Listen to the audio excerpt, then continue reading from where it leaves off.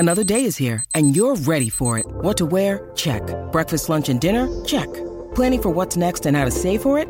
That's where Bank of America can help. For your financial to-dos, Bank of America has experts ready to help get you closer to your goals. Get started at one of our local financial centers or 24/7 in our mobile banking app. Find a location near you at bankofamerica.com/talktous. What would you like the power to do? Mobile banking requires downloading the app and is only available for select devices. Message and data rates may apply. Bank of America N.A., member FDIC. When you need mealtime inspiration, it's worth shopping Kroger, where you'll find over 30,000 mouth-watering choices that excite your inner foodie. And no matter what tasty choice you make, you'll enjoy our everyday low prices, plus extra ways to save, like digital coupons worth over $600 each week. You can also save up to $1 off per gallon at the pump with fuel points. More savings and more inspiring flavors make shopping Kroger worth it every time. Kroger, fresh for everyone. Fuel restrictions apply. This is the Wealth Ability for CPAs show. Better clients, better practice, better life. Here's Tom Wheelwright. Welcome to the Wealth Ability Show for CPAs, where we're always discovering how to build better clients, a better practice, and a better life. Hi, this is Tom Wheelwright, your host, founder, and CEO of the Wealth Ability Network. So 2 years into COVID, 5 major tax law changes, and motivation for ourselves, our employees, our clients has become a bigger and bigger issue. So today, we're all going to learn how to get motivated and how to motivate each other. And we have absolutely the expert in the motivational field, Ayelet Fishbach. And Dr. Fishbach, we are so pleased to have you on the Wealth Ability Show for CPAs. Tom, thank you so much for having me. Excited to talk about motivation. So if you will, just give us a little of your background and why you spend so much time in the field of motivation. So I'm a social psychologist. I'm a professor at the University of Chicago at the Booth School of Business. I was also the president of the Society for the Science of Motivation, and I'm the author of Get It Done, my new book on how to stay motivated. What got me to study motivation? Gosh, that was many years ago. I was pursuing a PhD dissertation on self-control by the end of the previous century, and then got interested in motivation more broadly defined. So beyond self-control, like how just people get themselves to do what they need to do? How do you get other people to do what other people want to do? And have been doing most of my work while I've been at the University of Chicago here at Booth. Well, so thank you for this. Thanks for doing all this study, because you just hit it at the right time.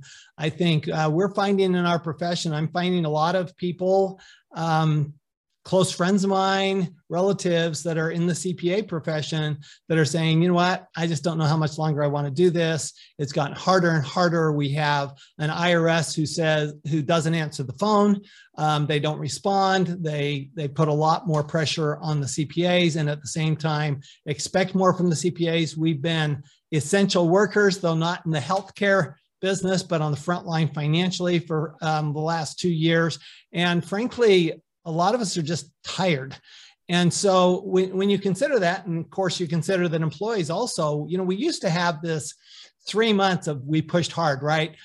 February, March, and April, and we pushed really hard. And then we got to take some time off, and we've had literally no time off in 2 years. So let's start right there. Let's hit it hard.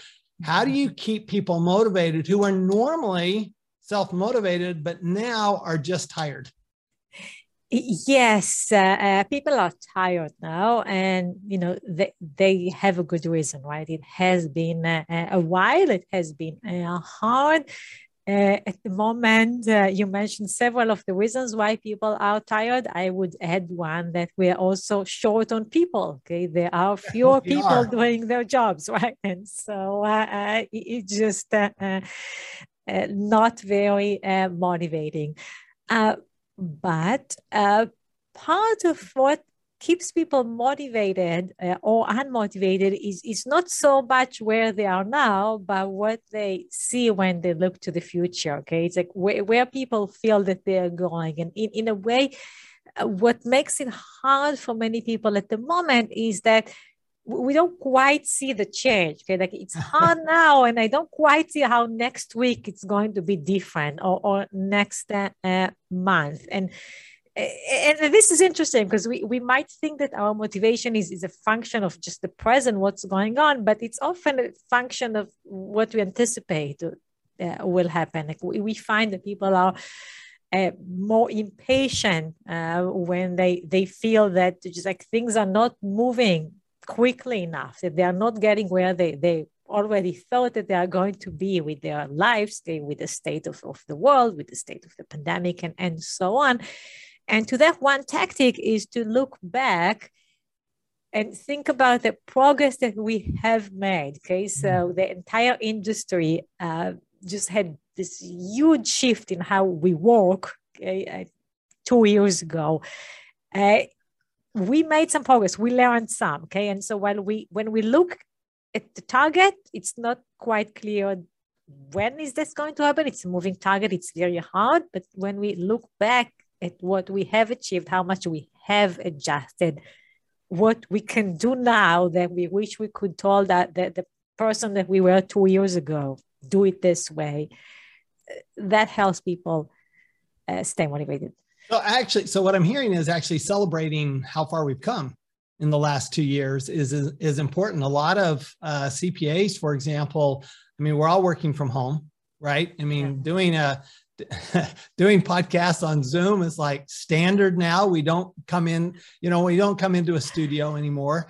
And so I love this idea of celebrating actually what we've achieved. I think that's so I get that. So their step number one is actually realize that, look, you really have done some things so that maybe, 2 years down the road, we can accomplish even more. So if that's step number one and say, let's celebrate, let's make sure we realize what we have achieved, what would be step number two? Well, then I would say, let me actually step out of steps, because it's not a process that has several steps that fit everyone. It's how to motivate yourself, how to motivate your employees is very much depending on your situation, okay, and your personality. And so I'm a bit hesitant to say like you should all follow these 5 steps. You should understand what you could do and then think about what's the missing ingredient in your organization, okay? Why people are not living up to their potential there. And so then what I offer in my work is a framework that has 4 elements, okay? One is setting the goal, okay? Another one is monitoring the progress toward that goal. A third one is managing everything else that is going on, so managing multiple goals. And the 4th one is social support, okay, doing it with other people that understand you, that are helpful, and so on. We started with a second element. We started with how to monitor progress, because the way you describe the situation, you were reflecting on this feeling where it is just getting harder and harder.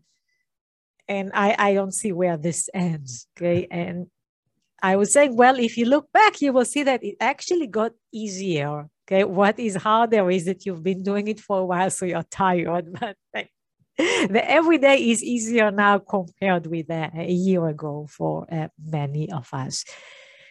Let's think about setting the goal. Okay, like what's the goal that you set for yourself, for the people around you at work? Yeah, so let's talk about that. Let's talk about it's first of the year. So we're talking about goals anyway, right? We have tax season coming up for CPAs, and we have an IRS that said they're not even going to start for a while. Even our calls, they only answer 10% of. So then the question is, all right, so what's a right goal? So what types of goals do you set? How do you be realistic about your goals, but at the same time, have something that you're reaching for?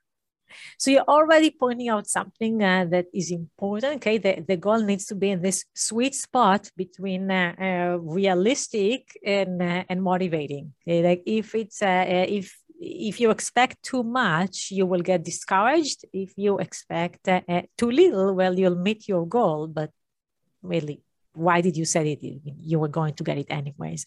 And so like, think about goal as challenging. I often think about this as something like 80% chance that you'll achieve it, or that you will achieve it every day. Okay. So you think that you will do that much work every day. That's your goal. On 80% of the days, you will actually get there. That means that you are challenging yourself. You did not set something that is too easy or impossible. In research, we find that the two extremes don't work. Do goals work better than do not goals? So many of us have the right intuition that we should think about what we need to do, what we need not to do. But some people said do not goals. And the problem with do not goals, with avoidance goals, is that there is no stamina there. Like it feels very urgent. Okay, I tell you that to think about something that you should not do, and you feel that you should not do it immediately. Okay, but it's hard to stick with it for a while. Like the classic research asks people not to think about something. So don't think about white bears, okay, or don't think about your ex, or don't think about something that the food that you want to eat.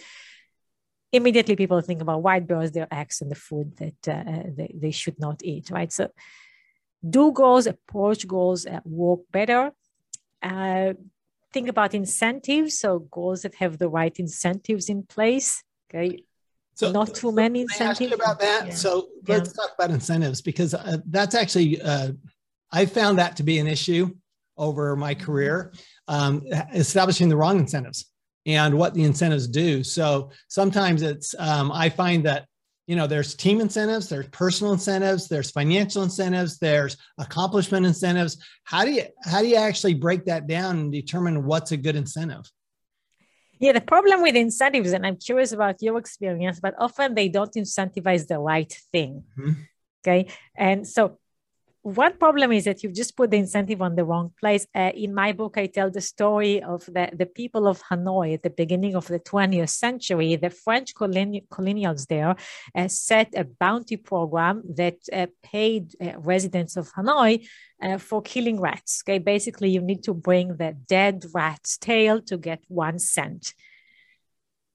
Sounds reasonable. Okay, many rats were killed in the process of getting the money. The problem is that how do you get a dead rat? Well, first you need to have a live rat. And so what the smart, you're laughing. Okay, what the smart residents of Hanoi did was raise rats. Exactly, right? You raise rats, you have dead rats, you can claim your money. So, at work, we often incentivize the wrong thing, and then we see the wrong behavior. Okay, we incentivize not the quality, but the quantity of the work. And so we get a lot of quantity, but it's low quality. Okay, someone did a lot of work, but you have no use for that work. Another problem with incentives that is often we get confused about why we do the thing. And so I give the example of overspeeding. Okay, like if you don't overspeed because you don't want to get a fine, you might forget that the reason why you should drive carefully is to stay alive. Okay, like that. In a way, the incentive system kind of messed up your understanding for why you obey the law. You obey the law because it's supposed to be a selfish act of protecting your health. You just misunderstood that because the incentive is there. And so, students might feel that if no one is watching them, then they can copy on the exam and not study. But really, the incentives are there to help them study because they need to know. I can talk more about incentives, but I would say incentives need to be smart. So let's talk a little bit. I mean, I've had some failed incentives. Okay. So for example, one of the issues we have in our profession is we tend to incentivize hours, input, as opposed to output. It's actually a fairly sizable challenge in the professional services industry, legal, accounting, engineering, et cetera. If you bill by the hour, your incentive is to spend more hours. if and to have people work more hours, where in my mind, what we ought to be incentivizing is, let's get the work done. Let's get it done more effectively. And we don't do that by incentivizing the number of hours or even how much we can bill for those hours, but rather we change our focus from inputs to outputs. Can you just address that just briefly, that difference in focus? We often incentivize what's easy to measure. Right? And the reason that we pay people by the hour is that it is the easiest thing to measure, or at least it used to be the easiest thing to measure, right? Right now, actually, we have a pretty good tools that can measure how much work you've done in these hours. Like I can actually measure how many lines you've written, right? Like how many reports you worked on, but it's still, we are stuck in like it's. The easiest thing is to measure the amount of time and not anything else. If we are trying to get a better system, then we need to think about how do we measure the quality of the work? Okay, can I measure the number of mistakes? Okay, is there an easy way to see how serious are these mistakes so that I get some measure of quality? Beyond that, how much the person did when they were sitting there. So you know how you sit in front of your email and after 2 hours, you feel very productive, but really all you did was answering emails and they're going to come back to you, as soon as you hit so you did nothing, right? How do we better monitor the output, okay, and getting people feedback and incentivize that? And of course, one of our challenges is if we charge by the hour, then we actually create an incentive for us to work more hours, but we also create a disincentive for the client to actually ask us questions. So one of the things that we're looking at is, how do we go to something more like a flat monthly fee? How do we do something that is really more about, all right, we're trying to do this and we want to accomplish this. And if we do that, that's how we get paid. So it's more for what we accomplish as to how many hours we put in. So it seems to me like part of what you're saying is if our incentive, we want to incentivize the right thing, which includes not just production from our standpoint, but from the client's standpoint. What do we want the client to do and how do we want to motivate the client? So let me use the example of gym membership. Okay, what you are describing sounds similar to a gym that would have the system where I pay for every minute that I spend there. Okay, which basically makes me want to exercise as little as possible because exactly. if I stay for another 5 minutes, that will cost me more. What gyms do? Well, they make you pay an annual fee. And now the more you exercise, actually, the better for you, right? Like you get more value for your money. So maybe the incentive system should be revised such that I pay you for the annual performance. And now I want to ask the questions because this is like spending another 5 minutes at the gym. Exactly. I love that. So thank you for that. So let's talk a little bit more about, if we can, motivate employees, because one of the challenges we have, of course, like not just the owners that are tired, the employees are tired, lots of uncertainty, as you say, which creates lots of stress. So let's say you know you have to get work done in the next 3 months. How do you motivate people to just get it done? What are some of your ideas for setting the goals and getting people motivated where they don't just throw up their hands and say, I'm just not going to do the work?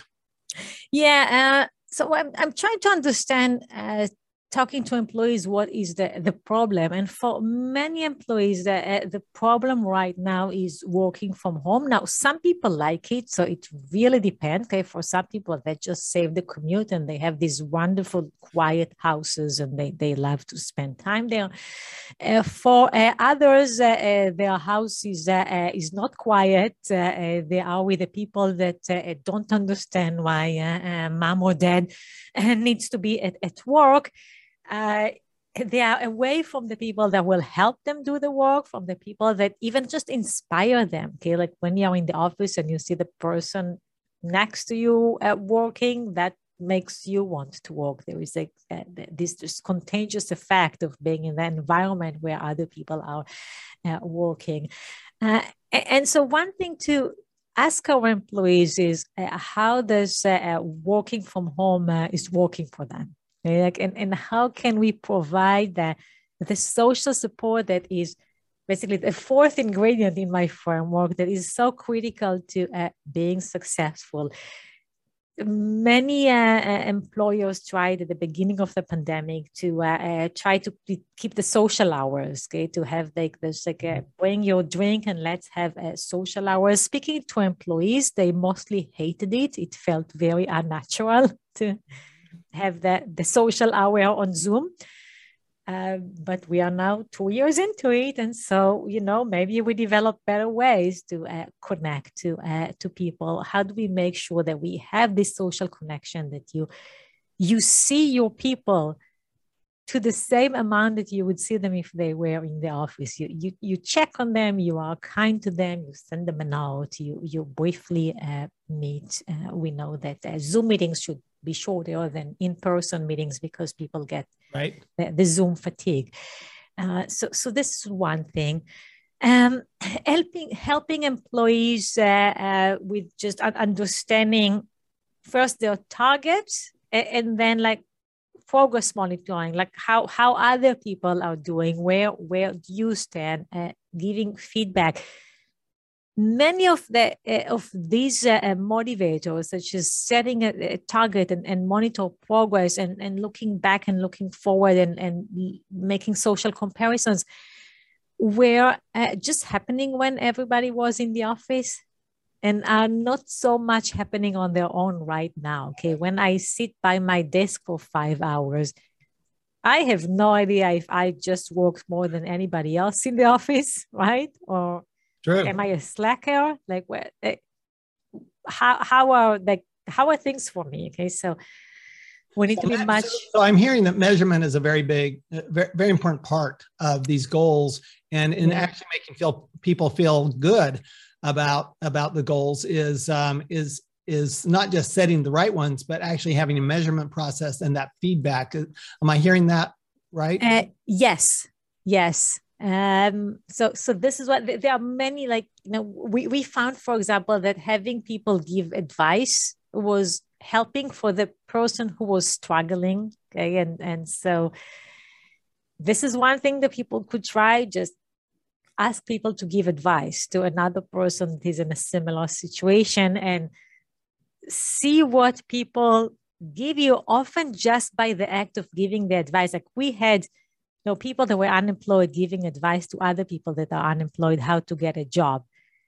The result of this exercise was that the unemployed people were more motivated to apply for a job. Okay, just by the fact of me reflecting on how one should do this. Okay, what do I know? What information I have to share with other people? You get this boost in motivation. I can go on. There are many ways. That brings up a good point. One of the things that we've done when we set goals, but also incentives, is we tried to make them more team incentives so that helping each other is actually a positive, right? We get a positive reward for it. Now we know that when you help somebody else, you get a positive reward immediately, right? Because you feel better about yourself. Plus we also know that the teacher is always the one learning more than the student, because when you verbalize it, you learn things that you can't learn just by listening to things. And so what my question for you is, have you looked at how do you actually put that into a system or a process so that you ensure that it actually happens in your organization? I would start by collecting information. And maybe this is because I'm a researcher, but I start with collecting data. Okay, I start by asking people questions like, how do you feel? What makes it hard? What makes it easy? And I usually try to be very specific with the questions. Do you know your goals for whatever the quarter, the week? Are they well defined? How should they be improved? How's the feedback that you're getting? Do you get good feedback? Do you know what you did well? Do you know what you didn't do well? Learning from negative feedback is really hard, and so how detailed, how specific, how explanatory that feedback is. What else do you need to achieve? So how do you manage your conflicting goals at work and outside of goal, and how much you are being supported? Once you collected that information, you know where to design the intervention. Okay, if the main thing for people is that they are alone, okay, that they don't feel like there is teamwork, then this is the intervention. Okay, we need to create teams. We need to have better division of labor so that people don't simultaneously work on the same tasks. We need to have role models, okay? And role models are usually the people that want you to be successful. Okay, they're not necessarily the people that are successful by themselves. They want you to succeed. Okay, like I give the example of watching the Olympics last summer. I was watching the Olympics. It didn't make me want to swim or run. Okay, I was just impressed by how well they do it. Okay, but someone in my life that wants me to exercise, well, that's what gets me early in the morning to do my run. Okay. So let me kind of switch it a little bit then. Yeah. That's employees. Let's talk about motivating yourself, because you're the owner, which is lonely at the top, and it really is, because it's not like you can be, you really don't want your employees saying, well, boss, this is the way I'm going to motivate you. You're responsible for that motivation. So we have a lot of owners that are tired, and a lot of owners saying, I'm just going to retire. I'm going to give up. It's too hard. There's not enough employees. It's just that hard. So how do you, let's finish up with this. How do you recommend that somebody who owns a company actually motivates themselves? Yeah, that's a great question. Some people are switching jobs right now, and we don't necessarily think that this is bad. Okay, like it could be bad. Like it could be that we'll just have people that were lost and didn't find something that they wanted to do and just unhappy with their life. Maybe for some people, this is the right time to go and do something else, because really maybe you lost your passion. And so I would not argue with someone who tells me that they lost their passion and they want to do something else. But it's also possible that you're just really hard at the moment. You love your job, you're excited about doing it, you understand that you are giving a really important service to society, you are connecting to other people through your work. But at the moment, you are just very tired. And if that is the situation, then set more realistic goals. Okay, maybe you lost a few hours in a day. And so what used to be 80% achievable goal now needs to be scaled down. Maybe you have fewer employees, so you need to readjust your goals. I maybe end with the idea that fantasizing has been shown to be terrible as a motivating tool. Like having people just imagine themselves winning the awards or like the medal or, even like getting a job doesn't work. Hey? When people were put into two groups, one was imagining themselves getting a job and the other one was planning how you're going to apply for a job. The latter group did much better. Okay? And so like daydreaming about the amazing life that I had, will have in the future, much less effective than actually making a plan, adjusting your goals, thinking about the actions that will get you there, and baby steps, look back, one thing at a time. I like it. It's get it done, right? It's just take action. Get it done. Don't just fantasize about it. I love it. Ayelet Fishbach, thank you so much. The book is Get It Done. And where can we find out more information about your work? Please go to my website, ayeletfishbeck.com, or Google my book, Get It Done. All the bookstores are selling it, and that will get you to my website, and you can find out more about my work there. So thank you so much, Tom, for having me.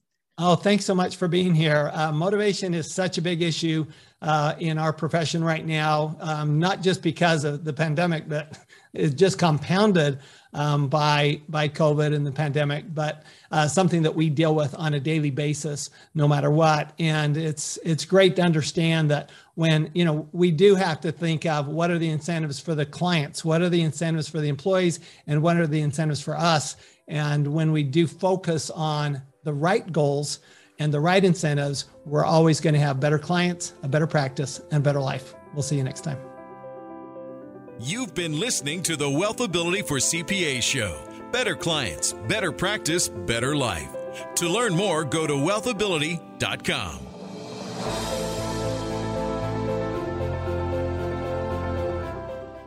This podcast is a part of the C-Suite Radio Network. For more top business podcasts, visit c-suiteradio.com.